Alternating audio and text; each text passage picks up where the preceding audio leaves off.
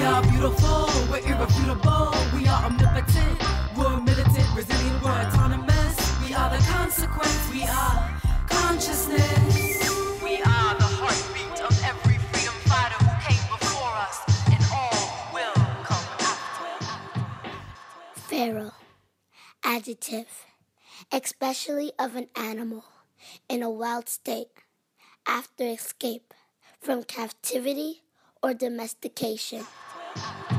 Alcatraz, Arab Spring, 1 billion rising. Freedom schools, the Maroons, rebellion thriving. We've been rising since the dawn of creation. Sun in the blood of our veins, liberation runs. Welcome to Feral Visions, a decolonial feminist podcast brought to you by the Grassroots Adult Freedom School Liberation Spring.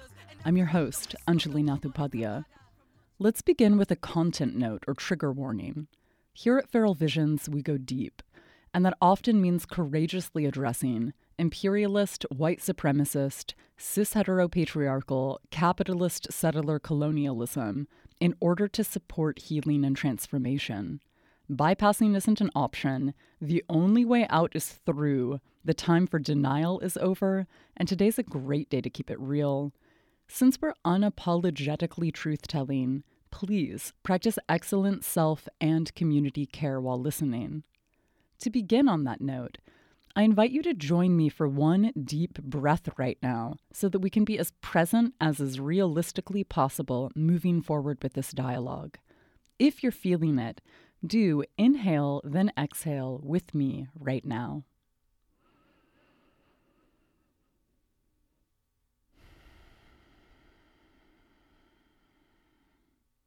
Thank you for showing up to do this work. Let's dive right in. To the place where we can all attain emancipation from oppression, break the chains from Haiti to Tibet and worldwide. Don't forget the resistance in our roots and resilience in our breath, in the blood of our veins. Liberation runs. We are standing on the shoulders of the ancient ones. Today it's my pleasure to be in dialogue with Quill Violet Christie Peters about decolonizing sexuality through visual art. She's an Anishinaabeg arts programmer and self-taught visual artist currently residing in Thunder Bay. She's the creator of the Indigenous Youth Residency Program, an artist residency for Indigenous youth that relies on a radically relational praxis that allows youth to reclaim relationships to self, homeland, ancestors, and community while exploring land-based arts practices. Quill holds a master's degree in Indigenous governance on Anishinaabeg art making as a practice of falling in love, and sits on the board of directors for Native Women in the Arts. In her free time, she paints and writes about self-love and self-pleasure as a resistance to the settler colonial project, and is very interested in exploring the body as a site of ancestors, homelands, and creation. Well, thank you so much for taking the time and the energy to connect today. I really appreciate that. How are you doing today? I'm good. It's a beautiful day, so I'm good. Awesome. Well, I feel like I hardly have words to begin to describe how potent your cultural production and your art making is. So it's reflecting in anticipation of our dialogue and taking it back to last summer when Lucy shared with me your self-portrait, Koi Loves Herself Despite All Odds. And aesthetically, sure, at the superficial, it's gorgeous. And the interplay of colors and of imagery and of shapes is breathtaking. And yet, I almost feel as if something that I'm particularly appreciative of about your work is that it almost allows folks to visualize some of what decolonization could look like and after decolonization could look like, which is part of why I was so honored to be able to share it with my students. But I was like, that doesn't even begin to scratch the surface of how profound your work is. Also, say, for survivors, making the connection between violence to the land and violence to our bodies, and particularly on this continent, First Nations women's bodies that are disproportionately subjected to violence and violation. So there's also that entire element that I just want to express my most sincere gratitude for. But then to open the dialogue up, I know that your work takes place within a very specific lineage and place and family and nation and context. So would you be so kind as to share with us some of that background about who you are and or where you come from and how you understand the work that you do, please? Mm-hmm. Yeah, so my name's Quill Christy Peters. I'm an Anishinaabe from Treaty 3 territory here in northwestern Ontario, but more specifically a community called Lac du Mille Lacs First Nation. And I kind of have like a really interesting relationship to this community. So my father is Anishinaabe, and my mom is Scottish and Irish. I grew up in Toronto, which is pretty far from where I am today, which is in Thunder Bay in northwestern Ontario. And I did a lot of my schooling on the West Coast. So I have a lot of really important relationships that I think feed into this work from there as well. But yeah, so my reserve was flooded by the government twice. So unfortunately, none of us have been able to live on our territory. There's no housing there. So yeah, for a variety of reasons, I ended up growing up in Toronto. So I think that really comes into play in my work, is talking about the spatiality of colonialism, talking about displacement and genocide, and also talking about shame. So I work a lot with Indigenous youth through arts-based programming, and something that continuously comes up is the shame we have around our bodies, our identities, and also like our sense of belonging to certain places. So in a lot of ways, I think my work with Indigenous youth has most heavily influenced those two paintings around self-love and what that could look like. Yeah, thank you so much for sharing some of that context. Would you be down to get a little more into some of the work that you do with Indigenous youth around art programming? Mm-hmm. Yeah, so I run like artist residencies for Indigenous youth. So they're kind of like really small programs. I typically hire like 6 Indigenous youth, and we work towards like a final project. But the kind of focus of the residencies is on relationship building. So we're trying to basically embody like Indigenous methodologies and Indigenous relationships to art. So talking about that relationship building as a part of art making itself. So in that sense, we kind of go through a curriculum that talks about relationships to self, to community, to our homelands, and to our ancestors, all the while kind of like providing Indigenous youth with the tools to articulate how the structures of settler colonialism are manifesting in their lives.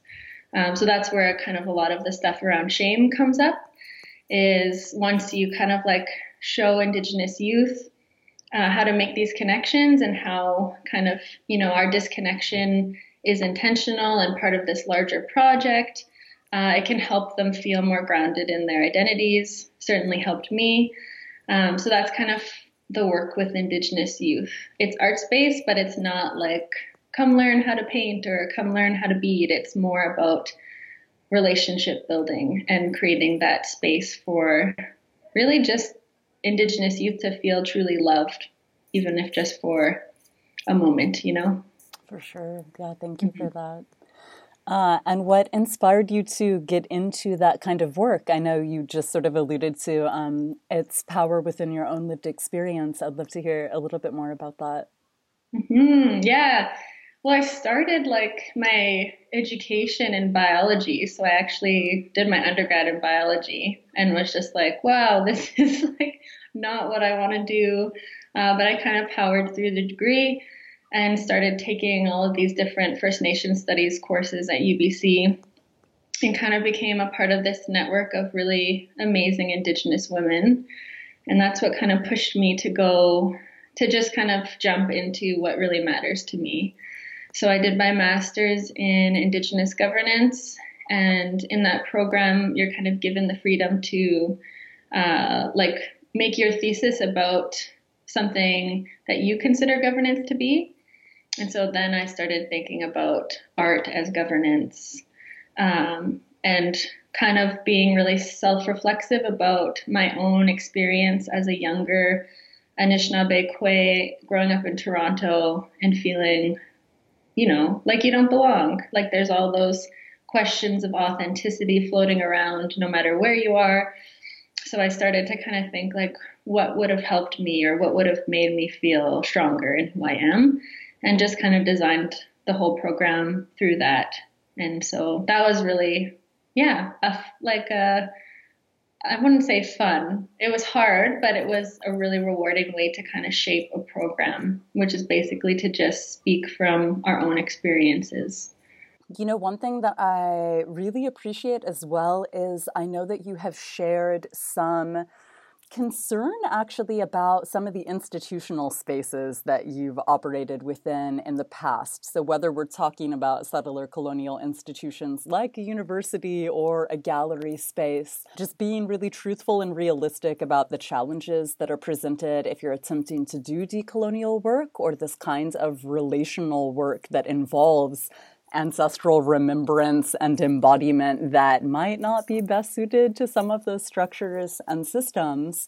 And so I do really want to sincerely thank you for bravely sharing some of the concerns that you have shared, because that kind of whistleblowing, I feel like, or speaking truth about power, is a form of us keeping ourselves and our communities safer potentially, and not necessarily say devoting time and energy going down particular avenues that might not be as promising as other sites that we could contribute our offerings and our labor and our time and our energy to.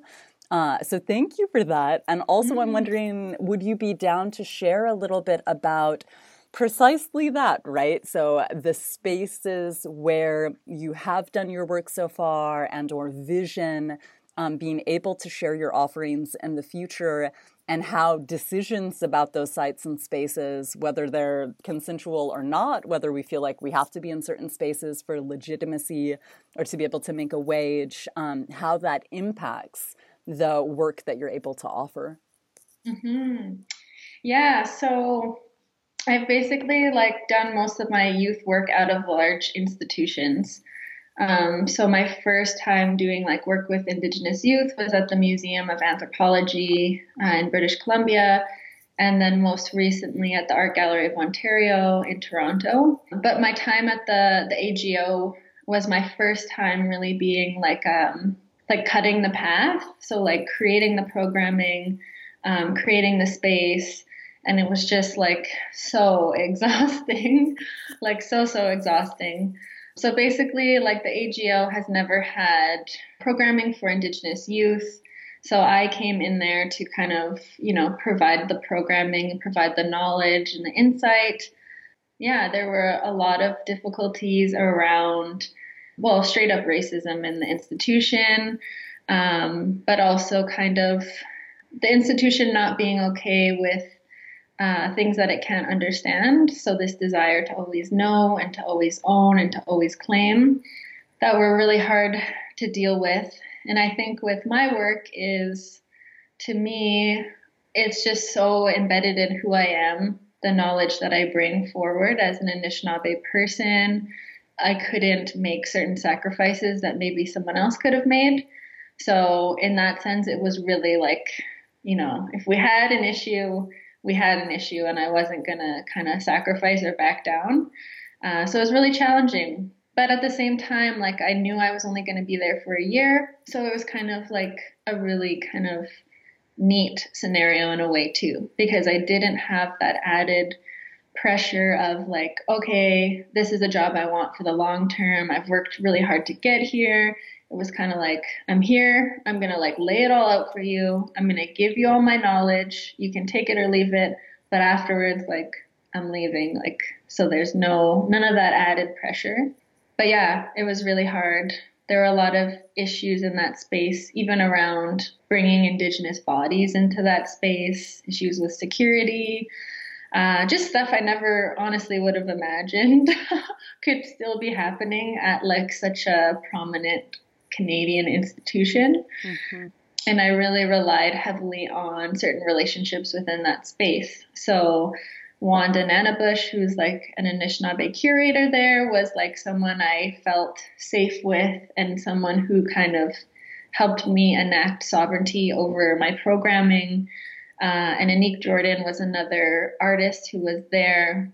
And we just kind of like instantly like held on to each other just by virtue of like being in that institutional hostility space, which was a really beautiful thing to happen as well, to support each other like that. But yeah, so many times we would just be like, let's get out of here. Let's go get our nails done, you know, tears and yeah, like something I've been reflecting on being out here in Thunder Bay and dealing with this whole other like openness of white supremacy here. Like it's a very racist place. And those structures of white supremacy that are usually somewhat hidden or attempted to be hidden are just kind of like more exposed here. And it's been really exhausting. But I've been thinking a lot about how my experience at the AGO, like that kind of, I don't know, like dehumanization really landed in my body. So even though I'm like privileged enough to have the tools to talk about it, to identify what's going on, to have those like relationships that matter to me in the institution, it still just like landed in my body. And I really do think like white supremacy, racism, all those structures, like, you know, they like sometimes like I can't use my body like after things like that happen. And so those like two paintings where I kind of switched from painting land to painting body had a lot to do with being in that institutional space and about recognizing like, yeah, what goes into our bodies when we're in those spaces. Mm-hmm.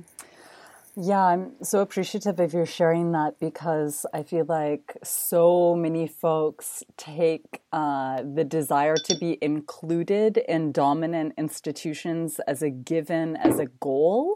And I really would love to see more mentorship, especially for younger folks around being as harm reductionist as possible when we do make conscious decisions, hopefully, to engage within dominant institutions, in part because of how literally toxic they are and how that's not even close to neutral, having all of that, you know, the stress of not just microaggressions, but just unapologetic macroaggressions stored up, whether it's just grating away at your nervous system and or so many of the kinds of effects that we see that having and that we also have personally experienced. And so it is something that I really hope that folks can romanticize a little bit less than I see happening, because again, that, you know, is not even close to neutral in terms of how it's negatively impacting so many folks,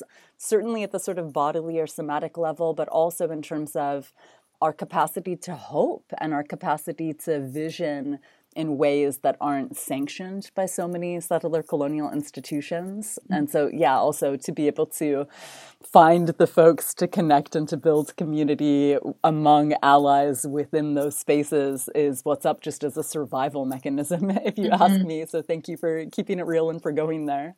Yeah.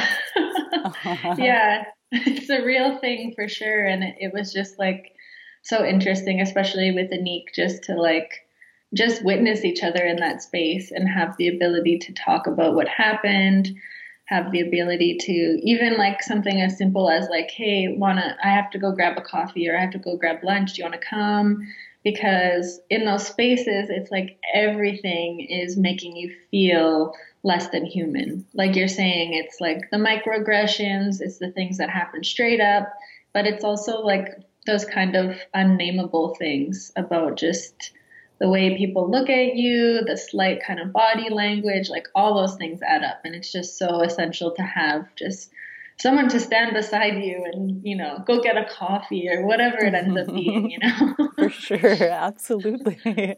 Right. Yeah. Banding together amidst adversity of all of the kinds, which can sometimes be sort of low profile or undercover, or, you know, there's so much code switching also that's expected in some of those spaces. And the idea that folks should be grateful if they're being tokenized or should self-tokenize, right? Or should want to be a sort of native informant and tell secrets in a certain kind of way that doesn't really necessarily honor protocol or context or what's actually appropriate in different settings. So yeah, that easier said than done, my goodness. And thank you also for holding space for youth to move through those spaces in a way that hopefully could feel much better and actually supportive of a creative reconnecting process. Yeah, it was interesting because I ran the residency program 3 times in that space. And the first time was kind of I used a model of, we went through the curriculum and we followed Indigenous methodologies and protocols, but I still maintained the illusion that they were in a place that wanted them and that valued them. That was very much how we were operating. And then by the last residency, I kind of had to make the decision to hire older youth to kind of be able to bring those conversations to them because it was their safety was being infringed upon anyways, and that illusion was being broken. So I had to shift everything and say, no, we're going to talk about what the institution means to us. We're going to talk about how it commodifies our bodies, how it polices our bodies. We're going to talk about all this stuff because I can't protect you. And so that was a hard thing to have to deal with, but yeah, there just was no option. You can't even create the illusion in that space. So, yeah. Right. I'm wondering if you might be down to share some of your writing with us. I know that you have posted on your website, which is so very generous, your master's thesis, and I've been able to look at a little bit of it. And I was also so impressed by the article that you published within the past month or so. And so whatever you might feel best about sharing, that would be really special for our listeners, I'm sure. Yeah, so I pulled up two little bits that I could read. One is from my master's thesis, which is kind of set the framework for the article that just came out this past month. So it's about talking about the body as an archive, and the body as kind of a site where our ancestors live, and then bringing that into what happens when you teach Indigenous youth that. So that's one thing I have that I could read. And then the other is just from the latest article. And it was hard to find something to read from that because I feel it speaks to so much of different parts and it's looped back and all that kind of stuff. But I have a little piece that I could read from that one as well. That would be beautiful. Thank you so much. Yeah. Okay. So I'll just read it, I guess. Okay. So this one is from the master's thesis. Accessing Anishinaabe archives can be a painful process in the settler colonial context. Before colonial occupation, perhaps we did not distance ourselves enough from our archives to ever have to consciously think about accessing them. Settler colonialism has wrought multiple forms of violence that target the relationships that comprise our beautiful Anishinaabe archives. I think of my proximity to state-sanctioned genocide through my father's experience in residential school and my current enmeshment with the now more insidious forms of colonial violence that threaten my existence. They tried to exterminate us, and when that didn't work, they tried to starve, rape, and beat our archives out of us. They didn't realize that you can't remove these relationships from our physicalities, that you cannot break the bond between homeland and body, body and ancestor, ancestor and homeland. They cannot fathom the relational nature of our knowledge, but the violence takes its toll on our bodies and homelands, and for many of us, our archives are enveloped in shame and locked in the confines of trauma. Coming to acknowledge, remember, and strengthen these archives is a painful process because it is a process of falling in love. When we fall deeper in love with our ancestors, they tell us that we have to fall deeper in love with ourselves and with our own bodies that have been marked as disposable and unworthy. When we fall in love with our ancestors, they wrap us in self-love and self-worth, and we weep at how we may not have felt these things before. But the deeper we love, the stronger we become. The deeper we love, the harder we rage against the violence inflicted upon us by the settler colonial state.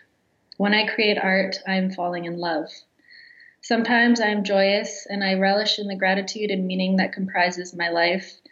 Sometimes this is the most painful process, for as I grow closer to the loving embrace of my ancestors, I carry the trauma, the legacy of genocide, the legacy of violence closer to my bones and my body. But always, falling in love is worth it. We deserve the right to fall in love with our own bodies and to feel the love exuded to us from our ancestors and homelands. As Erica Violet Lee beautifully states, allowing love to flow beyond the edges of our skin in the form of touch, our lips in the form of language, and our eyes in the form of tears is necessary and radical in a world where we're taught to believe those borders are impassable.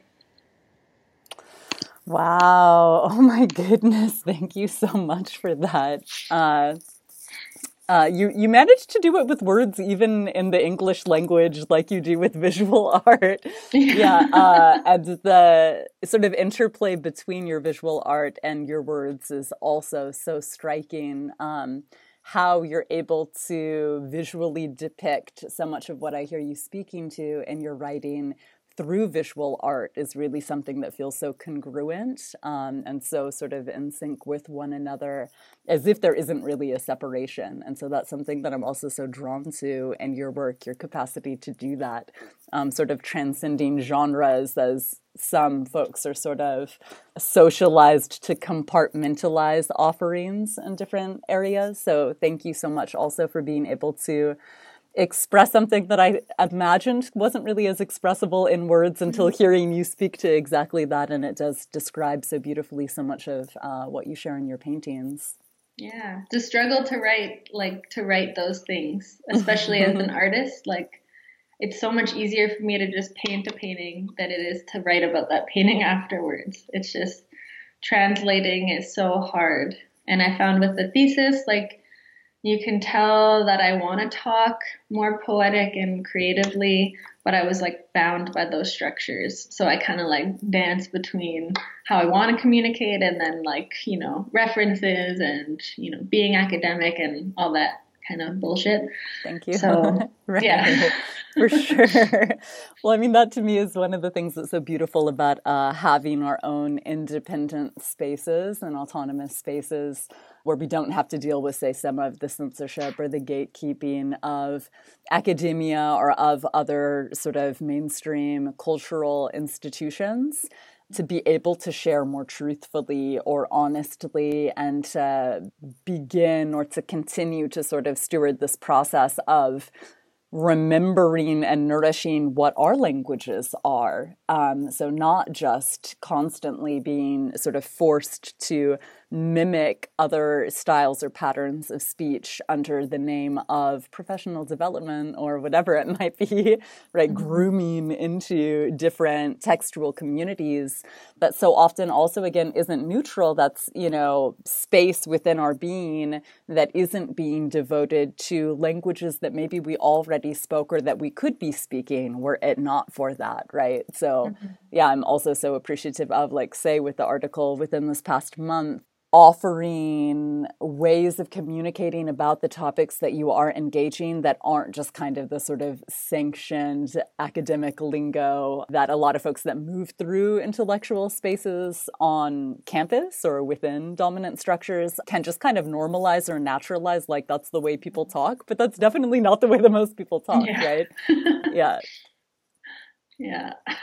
Would you be down to share a little bit about what inspired that particular piece of writing that you just shared with us, please? So whether it's, say, that kind of interplay between your understanding of artistic production and then how you communicate about it in words or whatever you feel so inclined to share. Yeah, so I remember that chapter of my thesis is around the body as archive, which is actually not a direction I think I would have gone in had it not been for this conference on the archive that I was a part of. So within that framework, I started to think about what does the word archive mean to me? and kind of getting all time and spacey about it, which is really my jam, and kind of breaking down like temporality and the concept of the archive, and really kind of like teasing through some of those complicated issues in order to create this presentation that was supposed to be centered around involving the archives in some sense. And the conference is mostly people talking about the archive, like practices in the archive and the physical archive. And then I was there, and I was kind of the like, woo, like time and space, like our ancestors and our bodies. But I really enjoyed like that kind of push in that direction, because once I started talking about it, it just made so much sense. So that chapter is really based on that presentation I did. And I found that the archive was just a more succinct way for me to reference everything that I'm talking about in my thesis, which is, the body as homeland, as ancestors, as like so much more, right? Like as something that can't be defined. So the archive just became a tool for me to say things a little more succinctly.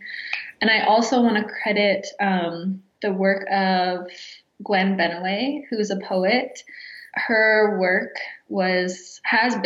continues to be like so foundational to my thinking, and to giving me some of like the language and the prompts to begin to talk about those relationships that we carry in our body.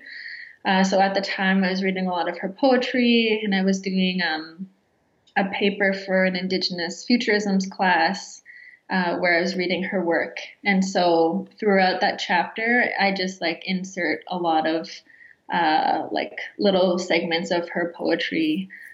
So I want to also say miigwech to Gwen for showing me that like talking about those relationships, which are so immaterial and intangible, can be possible through the written word. Yeah.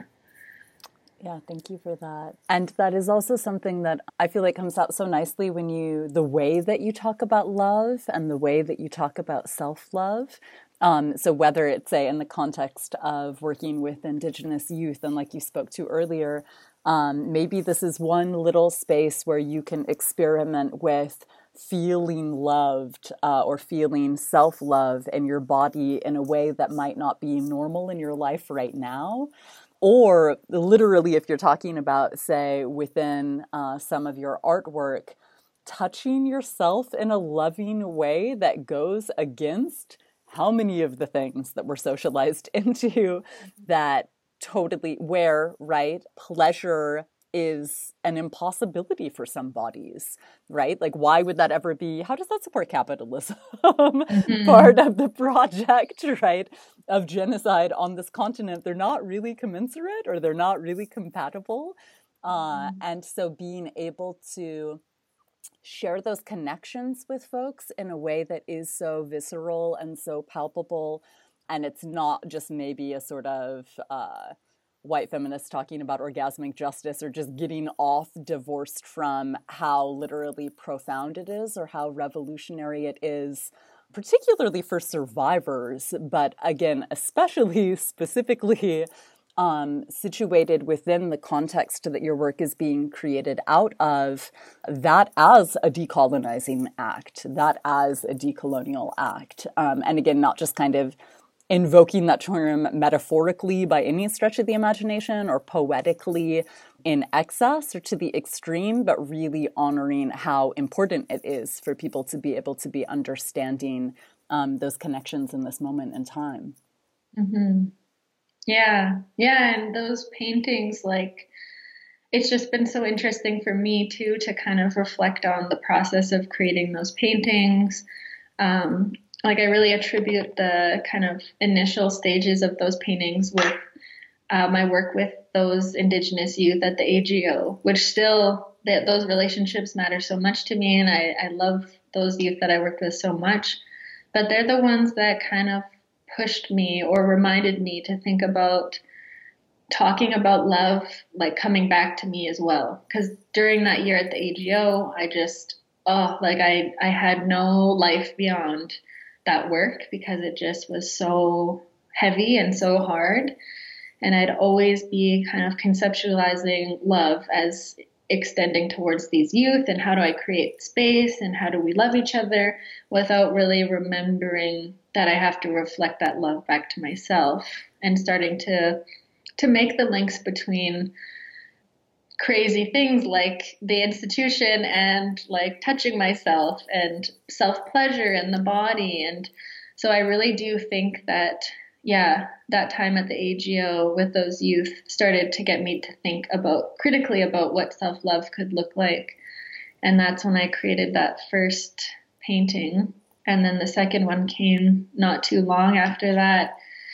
And those two paintings, like, I'm a pretty slow artist. I have paintings in this room that have been being worked on for years, and I'll often just leave things. But those two paintings just like flew out of me. Like I don't even know. I just created them and then was like, holy shit, like I don't even know. And so being able to then write about it in that article was so necessary for me, because it's all different ways of communicating things. And so for me, sometimes creating art can be so intuitive and so related to my actual body that sometimes I don't even know what's going on. And so like to be able to sit back and say, okay, I have to communicate what was going on in this painting in words just brings a whole new level to it. And it was extremely challenging, extremely triggering. It was hard. But it was like, yeah, very necessary, I think, and provided a good context. Because one thing I didn't want to kind of like uphold with those paintings was that like I was this person who had this like ideal relationship to my body, and that like, yeah, like I'm okay with talking about masturbation. I'm okay with talking about self-love. I love myself. Like I'm okay with bleeding. Like I didn't want to just give those paintings to the world without complicating my relationship to them and talking about like those paintings more as moments and less as realities for me of how I see my own body. So, yeah. Yeah, thank you for sharing that piece also, because, you know, coming back full circle to your having mentioned shame earlier, I know, my goodness, how many hundreds, if not thousands of, especially women that I've worked with in the past that can sometimes almost feel, I don't know exactly where it comes from, but pressure to perform like we have all the things together all the time and we've always had this amazing relationship within ourselves, including, you know, in English or in the Greek, it would be, say, erotically, right? You know, I mean, maybe either that or on the other end of the extreme, maybe just being so still embodying trauma and trauma responses that I haven't personally observed many spaces sort of in the middle to really honor our learning process and getting really clear about, you know, whatever the practices are that might have been habituated within us, including intergenerationally and on our bodies, that we're seeking to consciously repattern or to shift or transform into something different. And so just being honest about that, you know, I mean, even just really specifically, I remember one of the first conversations I ever openly had with a buddy, another woman, about the first time, her saying something to the effect of that she had been touching herself and masturbating and experiencing orgasm since she was maybe a toddler, since she was a little girl. And that being so mind-blowing to me. And one of my initial responses being feeling that shame, like I'm behind, or, oh my goodness, you know, something is wrong with me because I haven't had that kind of experience. And in that moment, divorced from context, divorced from history, divorced from our families, divorced from our relationship to our bodies more broadly and other people's relationships to and with our bodies more broadly, that kind of just sort of individualistic approach can have a lot of shame involved for so many folks. And so I'm also, again, just really appreciative of your sharing that honestly about how you're negotiating this process on the daily for yourself and not packaging something as if it's, perfectly finished in a context that is, still this, right, settler, colonial, imperialist, white supremacist, cis heteropatriarchal, capitalist colony, rape culture. And so how would we possibly, as connected to the earth and each other, have this perfectly figured out? Our communities don't right now. And so just being able to share that in a way that's sort of almost destigmatizing or making it less taboo to just be really truthful about what we're learning right now is something that is so, it makes space for other people to be able to be that honest also about what they've actually got going on and where they're actually at in their journeys. So I so appreciate that in your work. Mm-hmm. Yeah, it really was so useful for me to write that too, because basically I have a lot that I didn't put in the article. So even going through that stuff was like really useful. And I was like, they're not going to share that. Yeah. But yeah, so it was good. And yeah, one thing I wanted to also presence was just being someone who did a master's in Indigenous studies and like doing Indigenous studies in my undergrad. Just like speaking back to the ways that land-based resurgence is so gendered and so masculine, and wanting to really presence my knowledge, which is that our bodies are the land too. So, how can we shift how we think about that and kind of bring like the labor of Indigenous women and Two-Spirit and trans and non-binary people up to like that standard or that level that like men's labor is automatically put on to. So trying to bring that work to light of like how important it is that we do this work of connecting with our bodies in an honest and open way, and how that's, to me, like the foundation. Like it just, if I don't feel good in my body, if I don't feel rooted in my body, if I want to leave my body, which is something I kind of, a little bit touched upon in that piece, then it doesn't matter if I'm out on the land, doesn't matter if I'm, doing some traditional practice or cultural practice. Like it's really, to me, like starts with the body. So I really wanted to put that in there too, because, we hear a lot about that kind of land-based stuff, which is really important, but I just want us to think about our bodies as the land too. Right. And, it's precisely that kind of intersection. And, sometimes it can seem, and this doesn't have to be the case, and I'm so excited for the moment in time when there's not this artificial separation, but like some folks are talking about consent at the bodily level here, especially maybe say in some sort of feminist or women's spaces.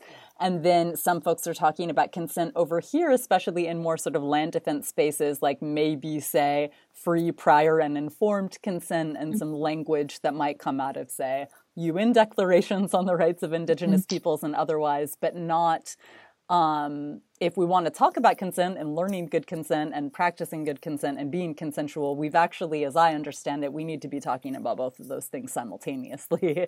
And so making the spaces and continuing to nourish the spaces that some of our movement elders and aunties and elders have actually already been holding down for us to be able to do that kind of intersectional work. So it's not just sort of one or the other. And so that's also part of why I'm really excited about your work, is because it seems to be at that intersection, honoring that we can care on all of these fronts simultaneously. It doesn't have to be either or. Mm-hmm. Yeah, I agree. So much work to be done on this front. So much work to be done, right? Yeah. And for me, like the piece is very unfinished. Like there's so much more work that needs to be done for myself too. So I'm like grateful for this conversation today, because it's my first time trying to give conversational language about, some of the themes and topics included in those paintings. And yeah, it's just like one long continuous strand of work. And I have a long way to go too, but I think that there's like strength in just acknowledging that as well. So in the paper, I allude to certain things, doesn't mean I can talk about those things yet, if you know what I mean. So also want to like presence that too, that there's no endpoint really. We're always going to be unpacking and trying to peel off these layers because it's so deep seated. And so, for me, the body isn't just like my body, it's so many other things. There's just so many layers. And I think the hardest one for me, at least in like writing that piece, was talking about like my parents and like their bodies and situating the body as, talking about our ancestors, but not just our ancestors, but like the bodies of our ancestors and what happened to those bodies and how that's in our own bodies too. So yeah, I also don't want the article to stand as like, I have the strength to talk about this kind of stuff because it's a process and I still have a lot of work to do. For sure. Yeah, that humility is also something that I really admire and so beneficial if you ask me to our learning processes. Because if we're kind of faking it, whether it is at the bodily level, which other people can always, if they're paying attention, see through, right? But also, so there's that, right? The body doesn't lie. There's no faking anything bodily if we are paying attention, right? And care enough to observe. But also in terms of our process, part of what I've observed in my life is, we can actually engage our process more fully and be more present to it when we are truthful about what's actually up, as opposed to, I'm in a certain space and I see other people somewhere else, and maybe I'll just kind of mimic or copy or try to replicate what they're speaking to based on their experience, maybe because I feel like I need to be like that in a certain kind of way. And it sounds funny to me almost to even say that out loud because it's so normalized and we see that in so many spaces. And yet at the same time, that to me is really counter to potentially having a more sort of sincere learning process that is actually informed by our body's archives, again, that don't lie, that carry with us, right? The patterns and the memories of our parents, like you spoke to, and of our ancestors, whatever those patterns are.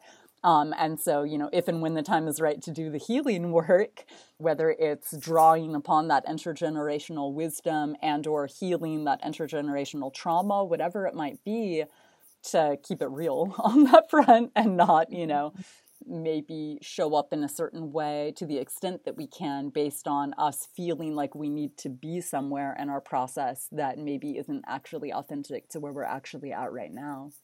Mm-hmm.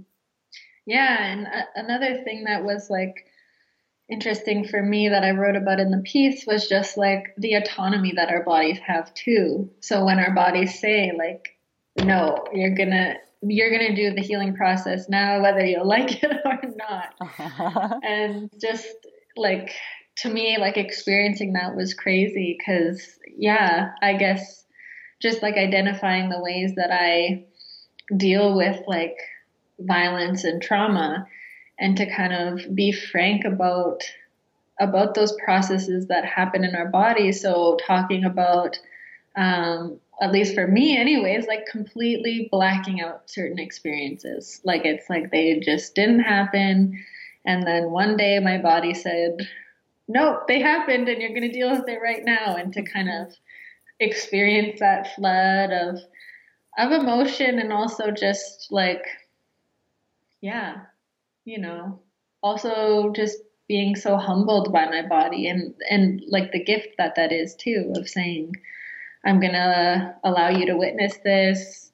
I'm going to show you this at a time where I know you can handle it. Like our bodies are just so beautiful in that way. So I'm happy I got to write about that because I think that for me and a lot of my relations, like shame can come from those processes that our body has to protect us. So I wrote a little bit about that in the piece, is like feeling shame that we don't remember these things, or feeling shame that we didn't speak up about them when they happened, or like all those different things, why we didn't respond, when so much of the time we're just our bodies are trying to save us, right? And say, okay, that happened, I'll hold on to it. I'll wait till you're ready, and one day I'll let you see it. And so to me, that's like a really beautiful thing, and an even more beautiful thing when you think about the body as a place where our ancestors talk to us and guide us. And yeah. Mm-hmm. Thank you for that. And speaking to that piece, would you be down to share that second excerpt with us from the article that you just published? Yes. Thank you. Okay. A storm blows in across the lake. This is not one of our storms, the kind that houses the thunderbirds and allows water to dance between earth and sky. This storm is artificial, reeks of hatred, greed, and evil. This storm sweeps up all of the tiny Anishinaabe bodies, searches to find the ones that hide in the arms of loving grandparents deep in the bush. The body of my 7-year-old father is broken, again and again, night after night, and in the distance, a soft and steady rumble in the belly of a lake. The land trembles in pain. I am born from within this storm. I look to my mother's body for solace, but cannot find any. Violence in her blood that mixes with my father's and becomes mine to carry. But blood is water, ancestors drumming. We have always endured the violent storms of the settler colonial weather. At the end of a particularly awful storm, I find myself a young Anishinaabe Kwe in the big city, born away from my homelands. Settler colonialism has crafted a world where our bodies are considered separate from our homelands, because only when these are considered distinct can we forget where we come from and who our ancestors are.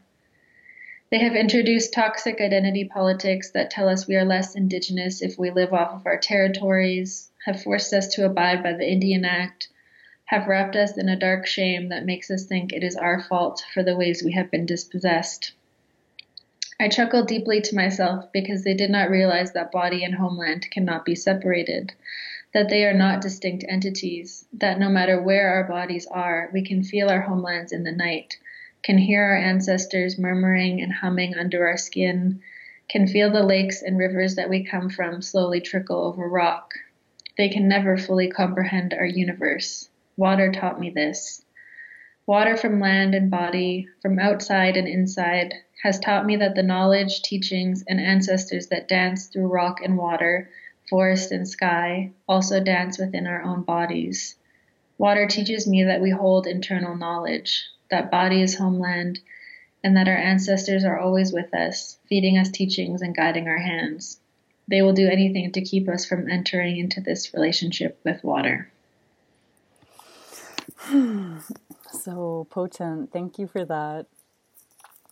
Would you be down to elaborate on some of what inspired that section in particular? I'm especially curious about if you're open to talking about healing. So the role that healing plays in this work for you, whether it's the healing processes that you have had to engage to be able to offer these gifts, and or potentially say the healing that you hope your work might be able to be supportive of for folks? Mm-hmm. Yeah, so I guess that little part of the piece was really about like my relationship to water and thinking through how that relationship has helped me to heal, but also thinking through how that relationship has been explicitly targeted by the settler state. So just like I mentioned at the beginning of this, like my reserve has a history of flooding. And so the ways that I see myself being impacted by colonialism is very much intertwined with water, like the water of our territories, but also the water of our bodies, especially when I think about, my father and my auntie's experiences in residential school, the kind of like horrors of that, but also the ways in which like sexual violence was weaponized to alter and disfigure our relationship to our own waters and to our own bodies. So I started to think about water in that way, and also connecting that water to waters like when we're turned on. So thinking about healing as, the moments where I feel at ease sitting by the lake. Like I live on Lake Superior here in Thunder Bay, but also how that water heals me every time I touch myself. So starting to think through that as a more radical practice, and how kind of like talking about the challenges that I have with loving myself and loving my body is actually a practice of healing for me, because it kind of gives me the context to understand why I might be struggling with some of these things. So like previous to this work, I feel like I did a lot of performing in my own sexualities, and then was kind of like later in life actually triggered not by like a violent situation, but by consent. So having to experience consent for the first time, and then going like, holy shit, this is like the first time I've experienced consent, and reflecting on all those previous kind of, relationships and how those have played out, and kind of having that picture to look at, connecting it with like violations of Indigenous women's bodies in the project of settler colonialism, helps me to like keep that shame at bay, and to keep those kind of feelings of not being worthy enough, or that something's wrong with me. Because I don't know if I presence this enough in the piece, but like, yeah, masturbation for me is also a struggle. It's not like a practice that's like doesn't come easy for me. And so acknowledging that full context of why and how and what the body really means to me helps me to do that healing work.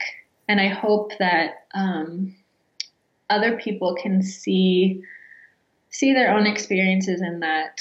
But I was also really cognizant of wanting to keep it rooted in my experience, and to keep it rooted in the lives of like Indigenous peoples here.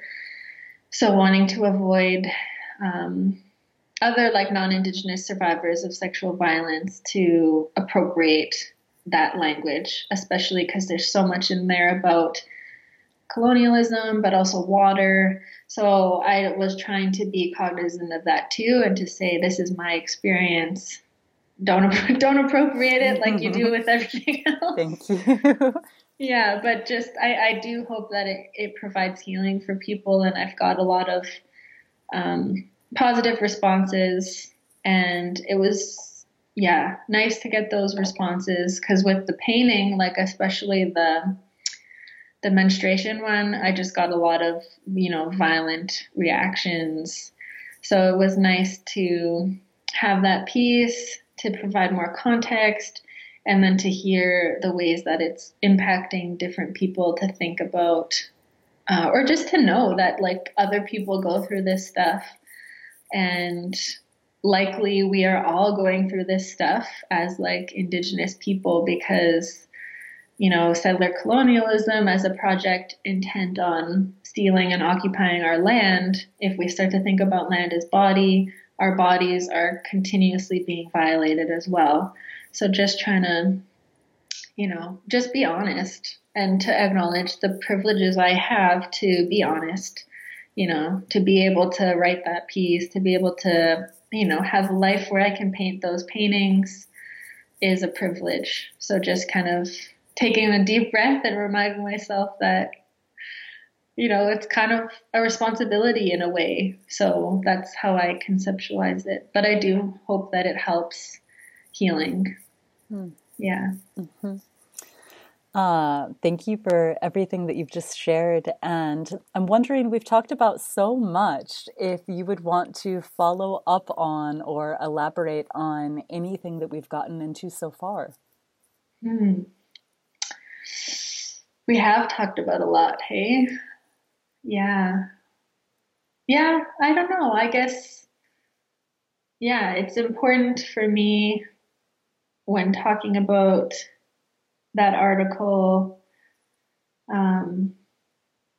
to recognize the stages that I go through, like how painting is one form of communication, then writing is another, and talking is another. And so, like, acknowledging this conversation too as a place of learning for me as well. And I'm happy that other people are gonna see this too. And I think it provides like a fuller picture. But yeah, I don't know. I can't think of anything in particular that I want to speak to. I think it's like worthy to note, that when you do this kind of work, it puts us in a place of violence as well, and it makes me feel unsafe. So just thinking through, the sacrifices that it also takes to generate that kind of work, because I think this work is like so important and so powerful that it's really threatening to a lot of people, especially like for some reason people just cannot like fathom someone masturbating while they're bleeding. Like the first painting was fine, the second one just everyone freaked out, and especially like white men freaked out. And living in Thunder Bay, I don't know like how familiar you are with Thunder Bay, but it's a really racist place. It's a place where there's a lot of hate crimes. It's a place that I've just moved to where countless women have told me, do not walk by yourself, do not walk at night. So it's different kind of, the proximity to violence is different than in like, say, Toronto. In Toronto, there's still violence and it's still there. But for some reason in Thunder Bay, it just feels like you're on the cusp of it all the time because things are so out in the open. And when I released that painting, I was like posted onto this website called Concerned Citizens of Thunder Bay, which is basically just a white supremacist website on Facebook, or a Facebook group. And it just made me feel really unsafe because this painting had like pissed someone off so much that not only were they saying like, it's disgusting, take it down, but actually kind of like mobilizing and saying, what do you guys think about this? This is a person who lives in Thunder Bay. So that kind of stuff. So I also want to present that we need to build strong communities of support as people continue to produce this kind of work.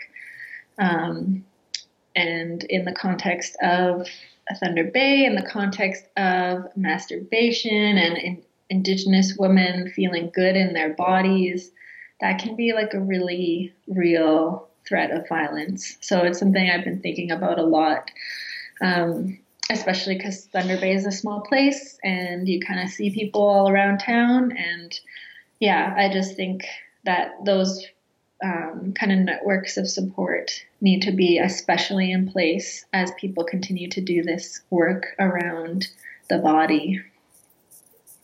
Yeah, I really appreciate your mentioning that backlash and retaliation are real and disproportionately fall on some folks' shoulders more than others, understandably and predictably so. And so thank you for sharing that element of the response to your work also. To me, it's really important in terms of just being ethically principled whenever we're sharing examples from our lived experiences, and especially if it is something of a very intimate and personal nature, even though, of course, it's also political and systemic. to support folks knowing that there are consequences in a variety of different ways to sharing in that capacity. And then also to be able to recognize when folks do make those decisions like you have, that it is indeed, like you just spoke to, at risk and a sacrifice. And so then hopefully folks can be more supportive and can recognize and honor that accordingly. So thank you also for bringing that piece up. Mm-hmm. Yeah, and people in my community have been so great at making me feel good. And so, but it's like made me think differently about how I would support other artists too. So, you know, maybe seeing like someone doing similar work and messaging them and telling them how much their work means to them, knowing that they're probably facing backlash. So it's been like a good experience for me too, to understand just how much those messages mean, especially when you're getting other ones that are telling you that it's disgusting and whatnot. And also acknowledging like backlash from our own communities too. That's hard to deal with too. And I'm not gonna lie, like when it pisses white men off, I don't really get upset about it. Kind of like, gosh, yes, like I'm doing something good. Yeah, like, right, exactly. yeah, but it hurts like when it comes from in our own communities. But it doesn't mean we, you know, when we're speaking our truths, we got to remember that we're speaking our truths. And so as someone who is like an intergenerational survivor of residential schools, also being cognizant of how distorted our relationships to our bodies have been through that system, and being gentle with our communities too, because there is a lot of resistance towards talking about our bodies, talking about things like masturbation and bleeding in a good way. So it's kind of like a mixture of just, kind of understanding the context of where some of those community critiques might come from, and trying to find ways to not let those critiques land in our own bodies, and maybe finding ways to help make this work more accessible to people who have undergone other various forms of systematic sexual violence through the settler state. So that's kind of the point that I'm starting to think about, is how do I create work that speaks to me and speaks to my generation, my relationships, my friends, and then maybe also make work that speaks to those people that have been impacted in a different way, who have had their sexualities and their relationships to their bodies specifically and systematically, you know, targeted, and how we see that play out in our communities when we try and do things like talk about our bodies and moon time and stuff like that. For sure. Yeah, I appreciate that note. And out of respect for your time, maybe we can go ahead and wrap up. I would ask, so if listeners would like to find out more about your work, where can they check out some of your paintings and this beautiful writing that we have been speaking to? Mm-hmm. So I have a website called quillviolet.com. It's not currently updated, but I will update it soon. That's where you can find kind of my paintings. My most active social media is Instagram. So you can find me at Raunchy Quay is my handle. And then the article is on Guts Magazine. So if you just Google Guts and then my name, you'll find the article. But I'll post it to my website soon. But Instagram is definitely the place I'm most active. Kind of given up on Facebook and stuff. So looking forward to more of us doing that. Thank you for that. Yeah. And yeah, thank you for sharing that information. I'll be sure to hyperlink to them as well so that our listeners can check those links out.